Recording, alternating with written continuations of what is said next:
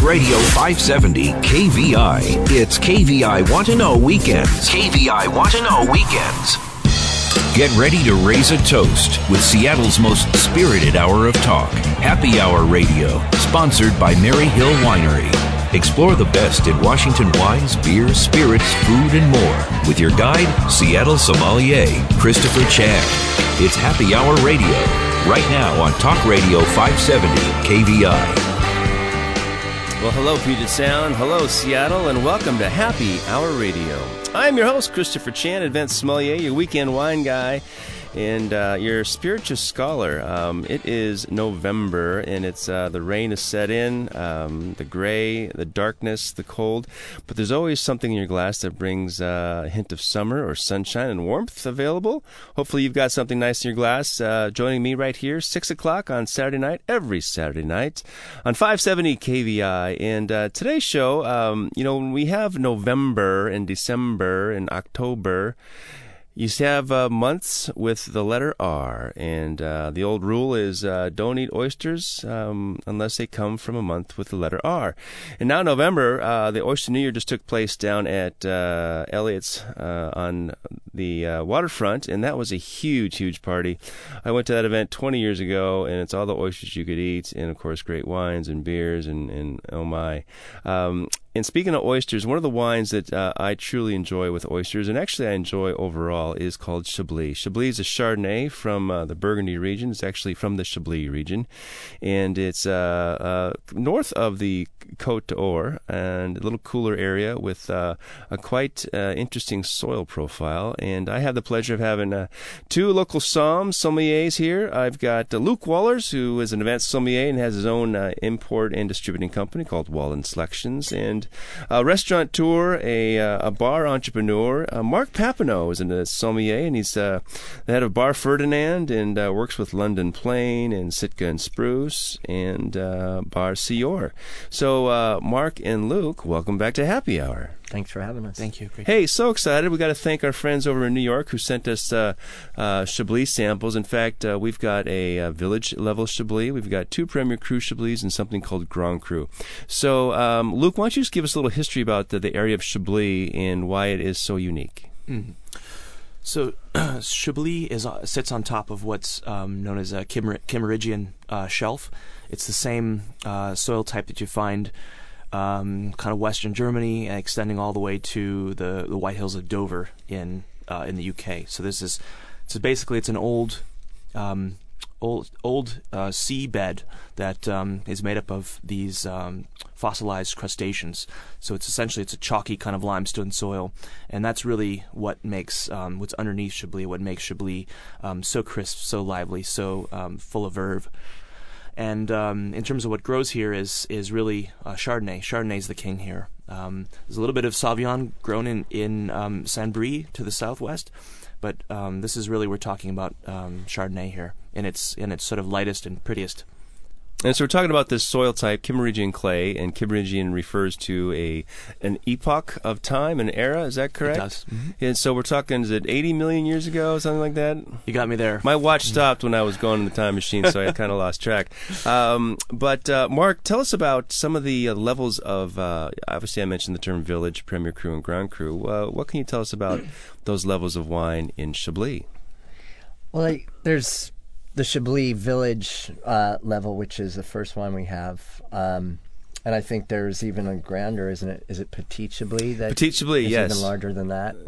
Which is defined about Portlandian soil, I think, versus Kimmeridgian clay. Yeah. And then Premier and Grand Cru level, which we've got a couple of as well. I think those things that differentiate those are aspect and elevation in some cases, and certainly here in Chablis. When you talk about aspect, you're actually referring to the slope which faces the sun. Where is the sun aspect in terms of giving it the longest growing season? Or in North America, or excuse me, in the northern hemisphere, you're looking for what we call a southern aspect. And in the southern hemisphere, you're looking for a northern aspect, kind of a mirror somehow. Well, there's a lot of Chablis producers, and Chablis was much maligned in this 60s and 70s, and perhaps even the 80s, as California, and all of our litigious society, we can do whatever we want because we're America. So we're going to call this beautiful box wine of Chablis or Hardy Burgundy.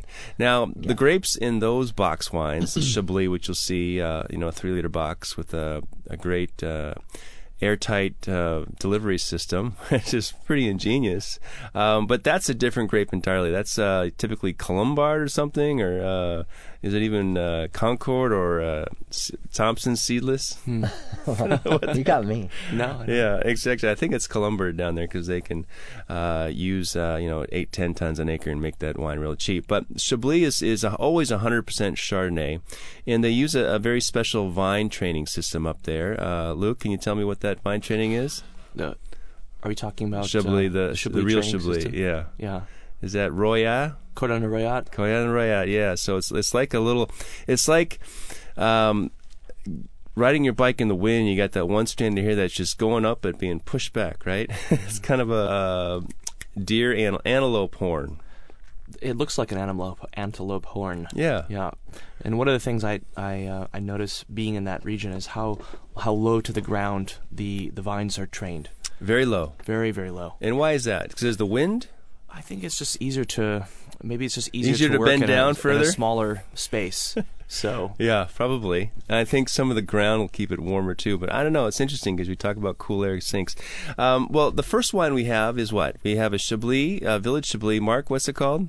Albert Bichot, 2013. Domaine Long de Paquis.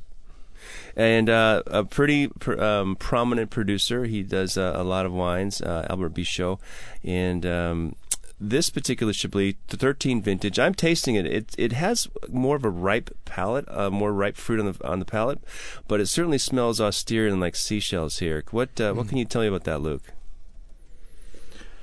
I think this is the sort of classic expression of Chablis coming through. It's really this is 2013, so a more recent vintage, a cool vintage. You're just getting this incredible sort of lick of sort of briny, salty, lemon, citrus. It just smells of the ocean. And it's delightful. So I get some green apple, some underripe lemon, and a certain yeast note. There is a little lees contact. Mark, when you think about Chablis, what are the hallmark flavor profiles for sort of Village Chablis? Kind of that green apple and lemon quality. I always imagine it as the smell of like the inside of an oyster shell or a snail shell, like just extremely earth-driven. And often, or most of the time at this level, we're not seeing any barrel on these wines. Usually those are reserved for the Premier and Grand Crus. So it's really a pure expression of the grape to me, which is fruit and a lot of mineral quality, which I definitely get on this. And obviously the hallmark of all Chablis is typically a racy acidity, high acid. For sure. This wine has all that. Lots of acidity, which makes it great for oysters, and that's what kind of brought us into this. I wish we had Taylor Shellfish here tonight. We need Bill Taylor hooking us up with a host of bivalves. We'll move on to the Premier Cru. And Luke, which one is this Premier Cru from? So this is, turning the bottle around, this is Bernard de Fay, Chablis Premier Cru Côte de Lachey. And this is actually in a half bottle, too. It's in a half bottle. So let's taste it. What Claude de Forche, what is it again? Côte de Lachey. Côte de Lachey. Thinking of Nick Lachey, that's what it is. Côte de Lachey. And one of the 44 Premier Crus in Chablis, I think it is, something like that. It's on the western side of the river. Kind of a hilly area. There's a number of Premier Cru sites over west of, so sort of facing, if you're standing in the Grand Cru sites and looking over the river west, you'd be in the Lachey. So, well, Mark, I tasted this wine, and this is strikingly different than the 2013 vintage Village Chablis. What do you find unique about this particular Premier Cru? For me, I mean, there's so much more dimension to it, so many different angles. Definitely it seems that you're starting some barrel to a degree on there, certainly not 100%, but a certain use of wood that's kind of framing that. Still with that beautiful classic kind of minerality zip on the nose anyway. It's a lot riper too. It is more get that ripe on the nose. Yeah. This is a 2012 vintage, so it's a much smaller harvest, and they had not a lot to work with. But what they did have was really of excellent quality, mostly. This is a great producer, and you're just getting this ripe orchard fruit that's coming right off the nose. Yeah, it's definitely a little riper apple, more of a yellow apple, and than the green. But the acid's still there, but there's a certain polish to this. It almost tastes like it's gone through just a touch of mallow because it's that kind of round.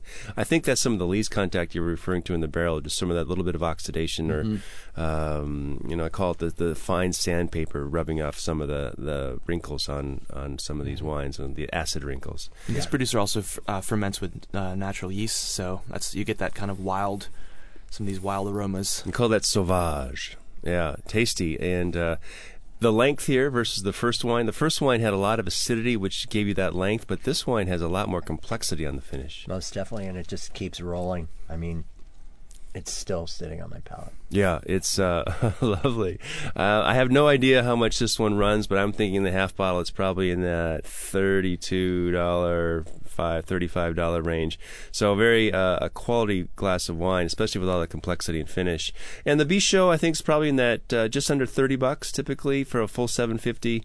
And next up is a producer that is quite ubiquitous when it comes to our Chablis tasting, especially in the sommelier groups. The producer is called William Fevre, F-E-V-R-E, Fevre, and it's 2012 vintage, and this is also a Premier Cru. The Premier Cru vineyard is called Forchaume, and one of the many popular vineyards, Forchaume and more. So I'll have Mark pour me a little of that, and Luke, you can tell us about William Fevre. Mm-hmm. So Fevre is in the oak camp. The oak camp would be oak camp versus stainless steel camp. Producers who prefer to express their wines in oak or in stainless steel. Obviously, stainless steel contributes to preserves the freshness of the juice, and oak provides some breathability. So I think this is an example of a producer who's using some neutral oak. It's still there, but there's a development in the wine that you get from there's a flavor and aroma development you get from oak that you don't get from stainless steel. Stainless is much more reductive, much more intense fruit, more like the Langue de Pécuy, the Bichot that we tasted. Really intense, hyper intense fruit profile. The Fevre is you get more of a sort of, there's a mushroom note. There's a kind of a nutty character. Picking up on that lees contact. It's almost like a cheese rind. Yeah. Quite complex. I like it. This is what it sounds like when I got my mouth in the glass here. Right next to the mic. That's it. Mark, give us your impression of the William Fevre 2012 Forchaume Premier Cru Chablis. I mean, definitely what Luke was saying. And as well, there's still that acid there that's carrying it through. But that the barrel presence brings in, like, for me, a little bit of a hazelnut quality, just slight. A little bit of an almost like bottom note of toffee even, which kind of lends the fruit a little bit of sweetness, but still with that beautiful, like, bracing acidity on the finish. It's interesting because I was thinking brittle. Instead of toffee, I was thinking a little more brittle. It's like peanut brittle? Yeah, or? It just got the brittleness, the sweet sugar part, but it's certainly a dry wine. Well, we're going to save the Granddaddy, one of the, is it 8 Grand Cru vineyards, perhaps? Is it 7 Grand Cru? That could be. We can 7. ask Bichot what that is. When we come back from this break, we're going to dive into one of the 7 vineyards, and there are many producers that have Grand Cru fruit, and this is Valmour, right? Is that what it is? Yeah, Valmour. Valmour. And what vintage? 2011, Jean-Marc Brocard. All right, so Brocard, 2011 Valmour Grand Cru Chablis coming up next. So stick around, folks. We'll be right back on Happy Hour Radio.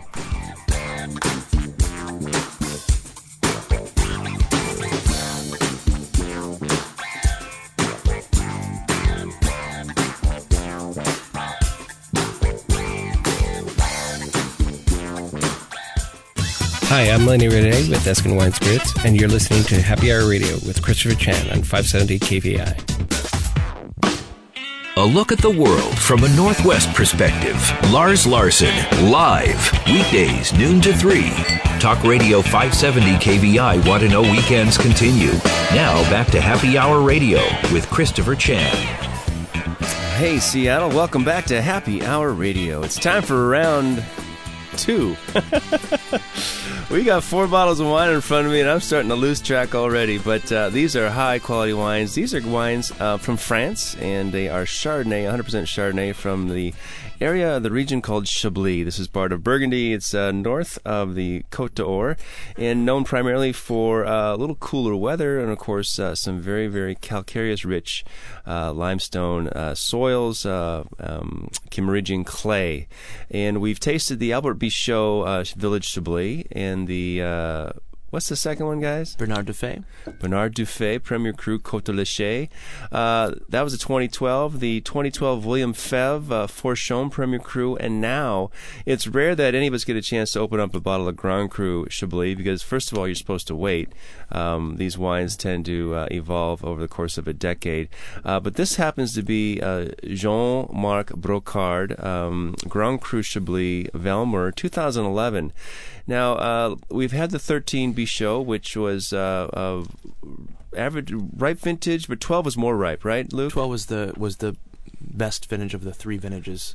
In terms of heat units and actual spring rains and Correct. Frost and hailstorms and all that. Well, there's a lot of the Burgundy's just been riddled with hail over the last few vintages. So I think 11 being a sort of cooler vintage, 13 being a cooler vintage, 12 being a vintage that had some more ripeness, but reduced harvest, reduced quantities of grapes available. So you get a little bit more intensity. I mean, typically what happens is if you've got a situation where hail has decimated your vineyard, you've got less grapes. So the existing grapes are going to be more concentrated because of that. So that's why I think some of these vintages that people say, oh, it wasn't such a great vintage. Well, maybe it wasn't such a great vintage, and there was a lot of hail and whatnot and heat and so forth. But what you did get from the harvest is of very high quality. Natural selection. It's natural selection at work. Yeah. The grapes the vines actually know that they need to do something well to survive. That's been entrenched in their plant DNA somehow. Well, before we get into this Jean-Marc Brocard, because I want this wine to air out, and I'm swirling my glass vigorously, which I typically say don't swirl your glass vigorously when you're trying to smell the aromas, but when you want to aerate your wine, give it the Oster swirl here. But let's talk about service for Chablis. Wines with high acidity don't necessarily need to be ice cold, right? And I think a lot of times, especially when you're thinking about oysters come on what? On the half shell on a bed of ice. And so we're thinking that things are cold, which makes sense. That's for microbial activity. But here when it comes to wine, what's the right temperature for Chablis, you guys think, Mark? Probably around 50, 55 would be my thought. Something a little closer to cellar temp, not quite as warm as, say, red, obviously, but certainly not the 45 or 40 that you see coming out straight out of the refrigerator. Yeah, and my suggestion for when you find a wine at a restaurant that seems to be a little more chilled than you like, just take a little bit of pour and let it sit on the table a while and sort of try to open up. Or you can put a big splash in your glass and try to warm it with your hands. But Luke, when it comes to playing with your wine, and do you recommend decanting Chablis or white wines in general? Well, it depends on what the wine is. For certain white wines, I think if they're richer, fuller, they need some time to open up. You could certainly decant the wine and put it over an ice bucket or back in your refrigerator, bring it back out. I think most white wine doesn't see enough time. I mean, we drink it quickly, so it doesn't typically see much. So much decanting in restaurants, but you can certainly do that with more complex wines. I mean, I really only decant wines if they need it for either they're reductive, slightly reductive. That means they're not as fruity, as aromatic as I'd like them to be. I'll decant those wines if they've got sediment, or if they're just really, really complex and they just need some time to open up. Simpler wines, I think you can just drink them straight from the bottle. Should be, I think, 50 degrees. Straight from the bottle. That's it. Perfect. No straw, just Chill it and swill That's it. a camping wine. That's a camping wine. That's where the box Chablis comes in, right? You don't have to worry about that. Actually, that's actually better really cold, isn't it? Well, thanks for sharing these. I think this is a great. This points out to me why Grand Cru Chablis really needs 5-10 years of age, because of the 4 wines we're tasting, the 13 and the 12s, they're all much more aromatic. They seem much more complex. The Grand Cru Valmour 11 is complex. It's just young, and it's not giving anything up. It's not right giving now. anything up. It needs time, and I think that's one of the things that people expect. Maybe the more expensive wine to be more more aromatic or more impressive, or in Chablis it's not the case. It's the more expensive wine, the higher end, the Grand Cru. It's much more reticent. It's much more. It needs time. It needs time to. You need to coax it. You need to coax it. So you need some wine play here. I blind taste Chablis sometimes from time to time with sommelier friends, and I often actually guess Chablis incorrectly. I call it a Premier Cru wine because I White Burgundy, you mean, right? White Burgundy. Yeah. I just don't notice the complexity there, but it's there. It's on the palate. It's the length. You know what's interesting too about this wine? I just took a little swish of it. It reminded me a little bit of something called Smaragd. And there's just that hint of extra ripeness. And Smaragd is a term used in the Wachau when it comes to Gruner Veltliner, known for the ripest style of the Gruner grapes.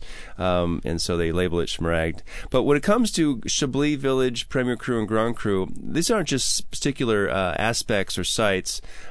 These are also have some AOC or Appellation Origine Protégée rules, right? I mean, you can't just grow 10 tons an acre on Grand Cru slopes to try to make more money. You actually have strict rules. Can you guys comment on that? I don't know exactly what the yields are off the top of my head, but I would feather a guess that the Grand Cru yields are something like 40 hectoliters per hectare, something like that, with the yields going higher and higher as you go from Premier Cru to Village to. I wonder what Chablis. do you think in the world is the lowest? I mean, this is a master sommelier question, right? It's an MS question. What AOC has the highest requirements or the strictest rules for yields? I think you're going to have to. That's right. Savennier, I don't know. You have to. Well, let's text Shane real quick. He's got executive master or director of examination here for the Court of Master Sommeliers. Lives here in Seattle, and the old canless guy who sure had a lot of Chablis on their list. So Jean-Marc Brucard is a family-owned proprietor, and they call these domains. Or chateaus, or what are they in Burgundy? Burgundy's all domains, Burgundy, right? It's a domain, isn't it? Domains. Yeah. There are some chateaux. I mean, you expect this big house, right? You expect this huge house for a chateau. You do. Domain, it could be someone's garage. That's right. It's a domain. It's got a mailbox. But, well, let's. I'm tasting this wine. Mark, you said it is definitely a closed wine, but there's some fruit flavors on here. It's certainly not showing the complexity. But how would you describe this particular Grand Cru Valmour? I guess to me what it is, I mean, it's definitely giving you something to start, but I think really what it gives you is you get a sense of the potential in the wine. So it's almost like you have your face over, there's a mountain there and it's giving something off the top like a volcano, but really what's happening hasn't even come up yet. Right now it's ash and steam. Pre-eruption. Pre-eruption. Yeah, well. That to me is, the potential is what I taste in the wine. Not to say that what I'm tasting isn't there, and the fruits are definitely there. But really what's there is like what is coming behind it, which we might see as if this sat for a few hours or we had decanted it, or better yet, if we waited another 5 years to really see what it was doing. So, question, which of these 4 wines has the lightest mouthfeel, lightest body, and which has the heaviest? Luke? For me, the lightest body would be the Bichot Domaine Long de Pécuy Chablis 2013. The Village? Village. I think it's delicious, and it's no less for its quality. I think it's for its type. It's an excellent wine. And the richest, it's hard to say that because I think the Valmour we're tasting right now, the Grand Cru, I think there's a lot of weight there. There's a lot of substance on the palate, but it doesn't have the richness of the Lise contact you find in the De Fay, Côte de Lachey. Not yet, anyway, right? Not yet. And Mark, what's your impression? I think for me, the one that is the most pleasing to drink right now is that De Fay. Yeah. It's the one with the most angularity, and I mean angles as in multi-angles. And there just seems there's so much going on there. There's more than just fruit, earth, acid, but just a lot of nuance in between that. For me, that'd be the one. I've enjoyed them all. We have to thank our friends over at the Council of Chablis Wines in, of course, France, and our friends in New York who shipped us these wines. I've had a great time, guys. Thank you for sharing. This is really a happy hour because we're sitting around drinking wine, 4 bottles, and talking about Chablis. And happier now. And happier now. That's right. Well, gentlemen, thanks again for joining me on Happy Hour Radio. That's Luke Wallers, the co-founder of Walden Selections, and Mark Papineau, Bar Ferdinand, Bar Sior, Sitka Spruce, and Corson Building. Thanks, guys.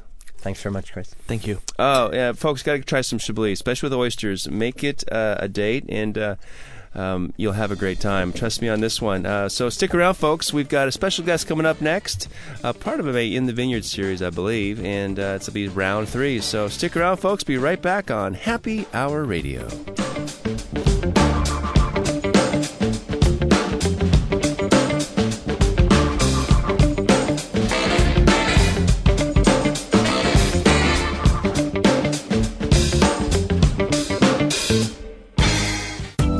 I'm Bruce Milligan with Tequila Celestial, and you're listening to Happy Hour Radio with Christopher Chan on 570 KVI.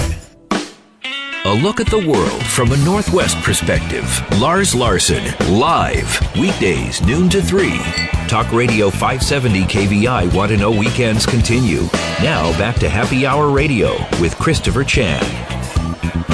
Hey, this is Christopher Chan, your host of Happy Hour Radio, and I am downtown Seattle for part of our In the Vineyard series, and I guess you could call me being in the distillery here, because I have the pleasure of speaking with Matt DeVrent, who is the spirits manager for a whole host of great products here. I see something from Pennsylvania, but more importantly, I want to talk about Italian grappa. So, Matt, welcome to Happy Hour. Thanks very much for having me. So, grappa has often been, growing up as a kid or as a college student, we all know that tequila effect, and grappa has the same effect probably 20 years later when you're older. But grappa really is the distilled beverage from the remnants of what is winemaking in Italy, correct? That's correct, yeah. The vinaccia is what they call it, which is the musts of the grape, the leftovers after the wine has been fermented. And you represent one of the more prominent, high-quality types of grappas, and grappa's been much maligned for being some of the fusel, diesel, crazy jet fuel alcohols of the world. That's right. I think during the 60s and 70s, before that even, when the column still really came into common use in Italy, that's really when grappa expanded into something that was probably a lot like the tequilas that we had bad experiences with. So, and the name of the company that I'm speaking of is Poli, better known as? Jacopo Poli, which is an old family distillery, been around for about 100 years. That's great. And so we're speaking, what part of Italy? Obviously, we're talking about the boot, but give me the region of the boot we're speaking of. Specifically, well, actually, pretty far up. You're going up to maybe the calf area, or even up near to the knee. You're right at the base of the Dolomites. Bassano del Grappa is the name of the town. The town is actually named after grappa, or the grappa is named after the town? Yes, that's right. That's the only city in Italy that's named after grappa. I have no idea about that. That's really cool. So you said how many years was this Jacopo Poli producing grappa? His family's been distilling since 1898. All right, so they were winemakers, I imagine, because everyone, unless they were like feeding the must to the animals and such. Well, so grappa is quite interesting. Obviously, with Italy, they have 5,000 indigenous varieties of grapes, and of course the famous regions are known for their specific Sangiovese, Nebbiolo, Nero d'Avola, etc. What makes grappa so key for this town? I mean, why is that named after grappa? That's the first area to really... There's a lot of small families, small farmer families that have been based up there for years, and they're kind of near the mountains, out in the middle of nowhere. So I think a lot of the families make grappas for themselves, really. Just like we distilled spirits in the U.S. out of necessity, out of having too much crops and needed something else to do with it. Similar with grappa. They're all making wine, so what are you going to do when you have this leftover must? might as well make a distillate and make it last longer. So I think that's, it became tradition that way. And then the column still came along. That's when everybody got into the game, really. Yeah, commercialization with the column still allowed you to re-distill alcohol over and over to try to get the best parts and eliminate some of the fusel, the congeners and things that give you headaches and hangovers. Of course, the eighth drink will give you a hangover more often than not, regardless of how pure it is. So in France, obviously, the term eau de vie, which is water of life, and in the Gaelic terms, it was usquibe, which also means water of life. And so everything is kind of the same thing. This whole idea that we're going to distill something, the water of life really was, for a couple of reasons. It fortified the body. It made you relax. It was also an antiseptic, though. So it's when I think of water of life, I think that's really how the alcohol killed all the germs. So we're talking about grappa. Now, grappa has its own term because obviously there's many distillates of fruits and eau de vies. It's normally named for fruit. Is grappa significantly different than eau de vie? Only in that the eau de vie is going to be made from a ferment of juice, and grappa is from a solid. It's one of the few spirits that actually is distilled pretty much exclusively from solids. That's right. And in France, they call that marc. Yes, exactly. Okay, that's good to know. So I'm tasting some amazing grappas here. And the thing about grappa is that it's a clear spirit for the most part, except when it's aged in oak, and then you get some yellow hues. What makes grappa really delicious?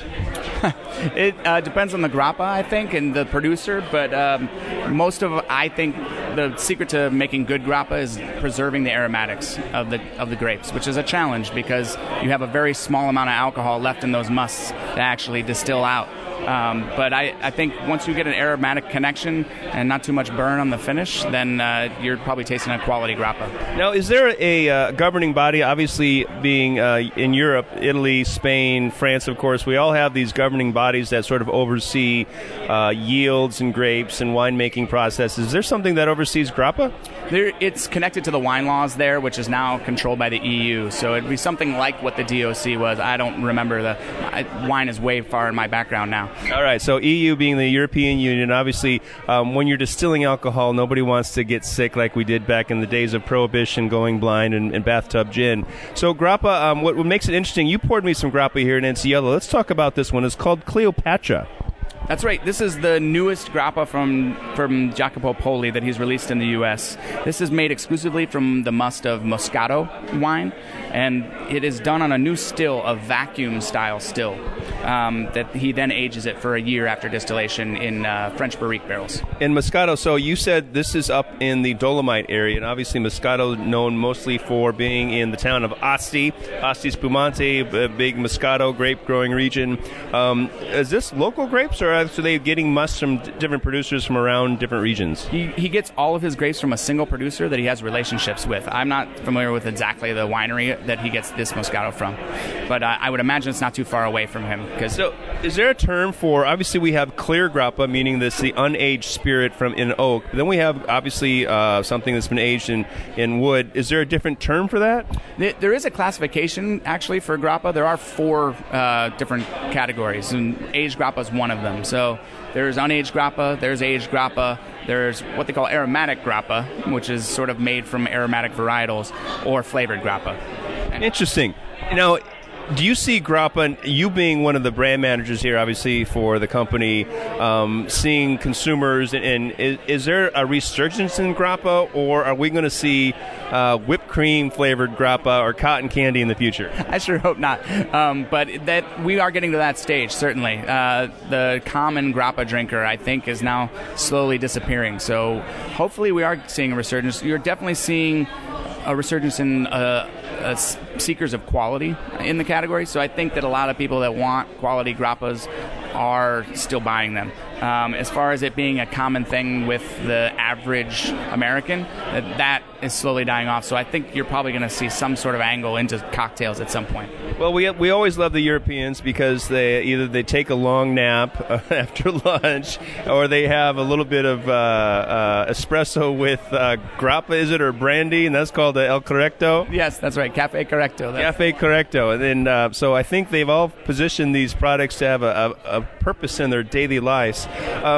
With what I shouldn't say Washington, but with the United States being rather conservative when it comes to alcohol and Mothers Against Drunk Driving. Where does grappa fit? Is grappa going to be taking the place of our, El Correcto, Coffee Correcto, or is it still going to be an after-dinner drink, something we look at, or are you looking at the cocktail culture to sort of help revive grappa's presence in our market?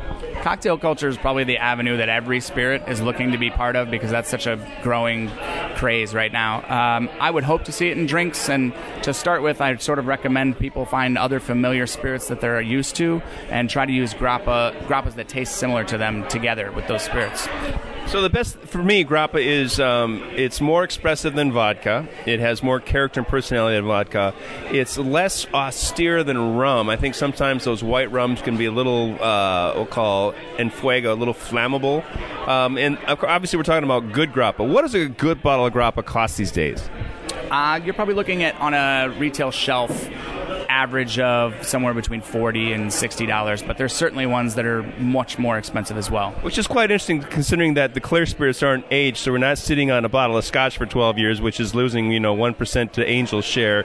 Obviously, it's an artisanal product. It's from the people, for the people, and there's a big story behind it. So is there a website for Jacopo Poli? Yeah, it's if you just go to polidistillery.com. You'll get an Italian version that'll give you an English button to translate. Fantastic. Well, I recommend everyone have some grappa at some point. It's no longer the bad tequila of Italian liqueurs or liquors or spirits. It's really a high-quality product with lots of expression. Matt Durant, thanks so much for joining me on Happy Hour Radio. Thank you very much. So stick around, folks. If you ever have a question, remember it's ask@happyhourradio.net. If you ever miss a show, check us out online. It's happyhourradio.net. We got a whole archive of guests and pictures, and it's a whole lot of fun. So stick around. We'll be right back for round 4 on Happy Hour Radio.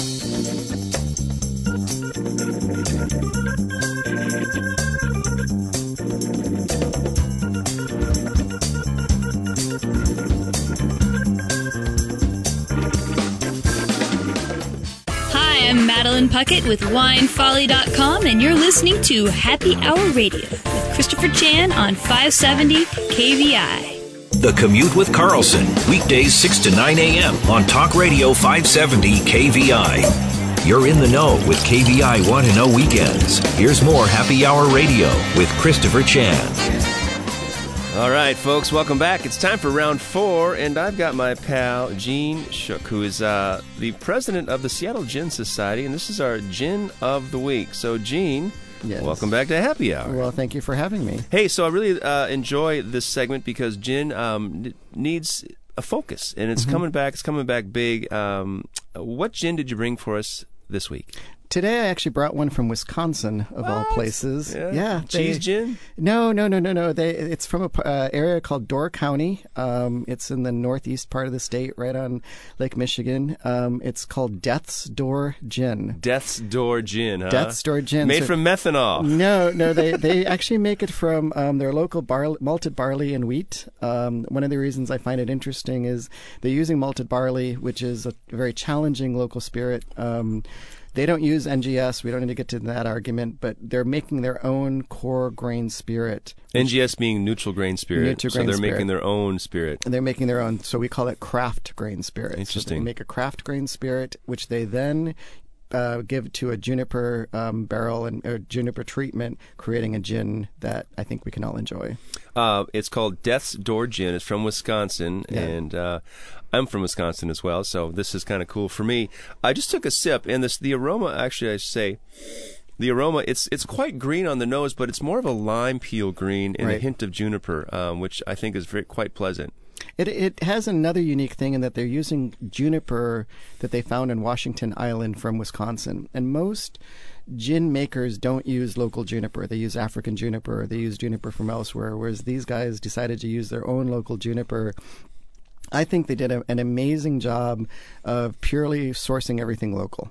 And that's a real challenge. It's really a beautiful spirit. And I have to admit, like I say, my appreciation for gin just took place in 2015. And I love my grandmother who's passed away. She used to drink Beefeater on the rocks, and that certainly kept me away from drinking gin at the time. But Death's Door Gin, quite interesting. What are some of the botanicals in here? I mean, obviously, we got the juniper. Is there lime peel? Because I'm getting something like that. There's definitely a more heavier on the lime peel. I think they do more of a citrus forward.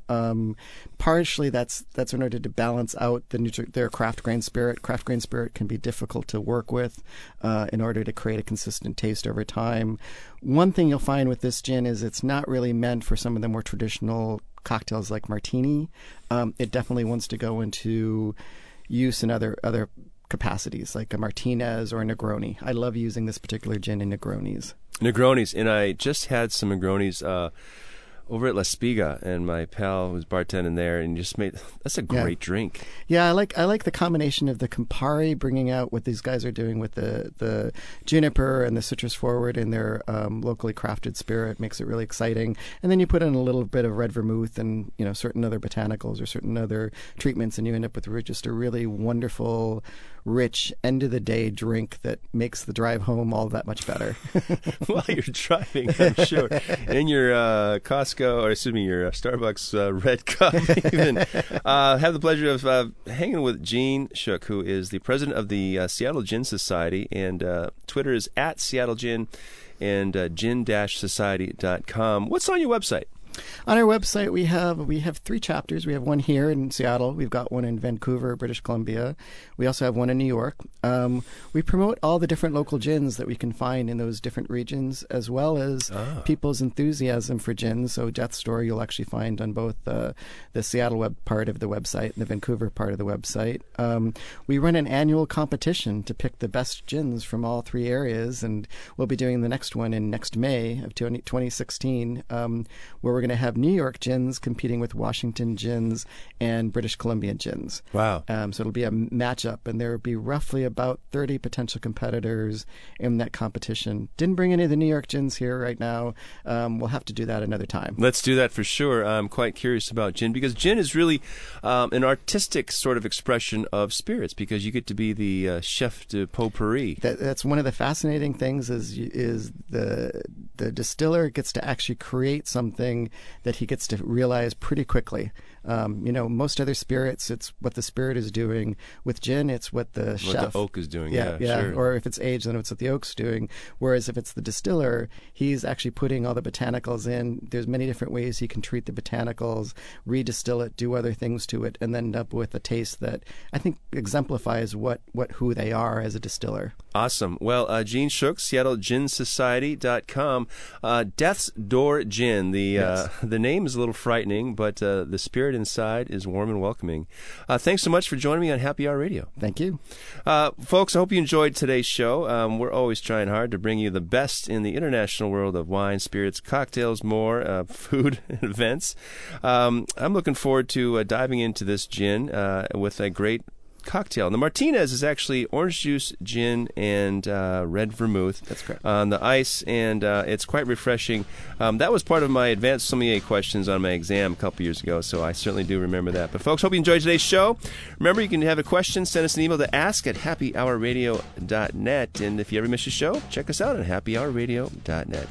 Hey folks, life's always better with the designated driver. Cheers!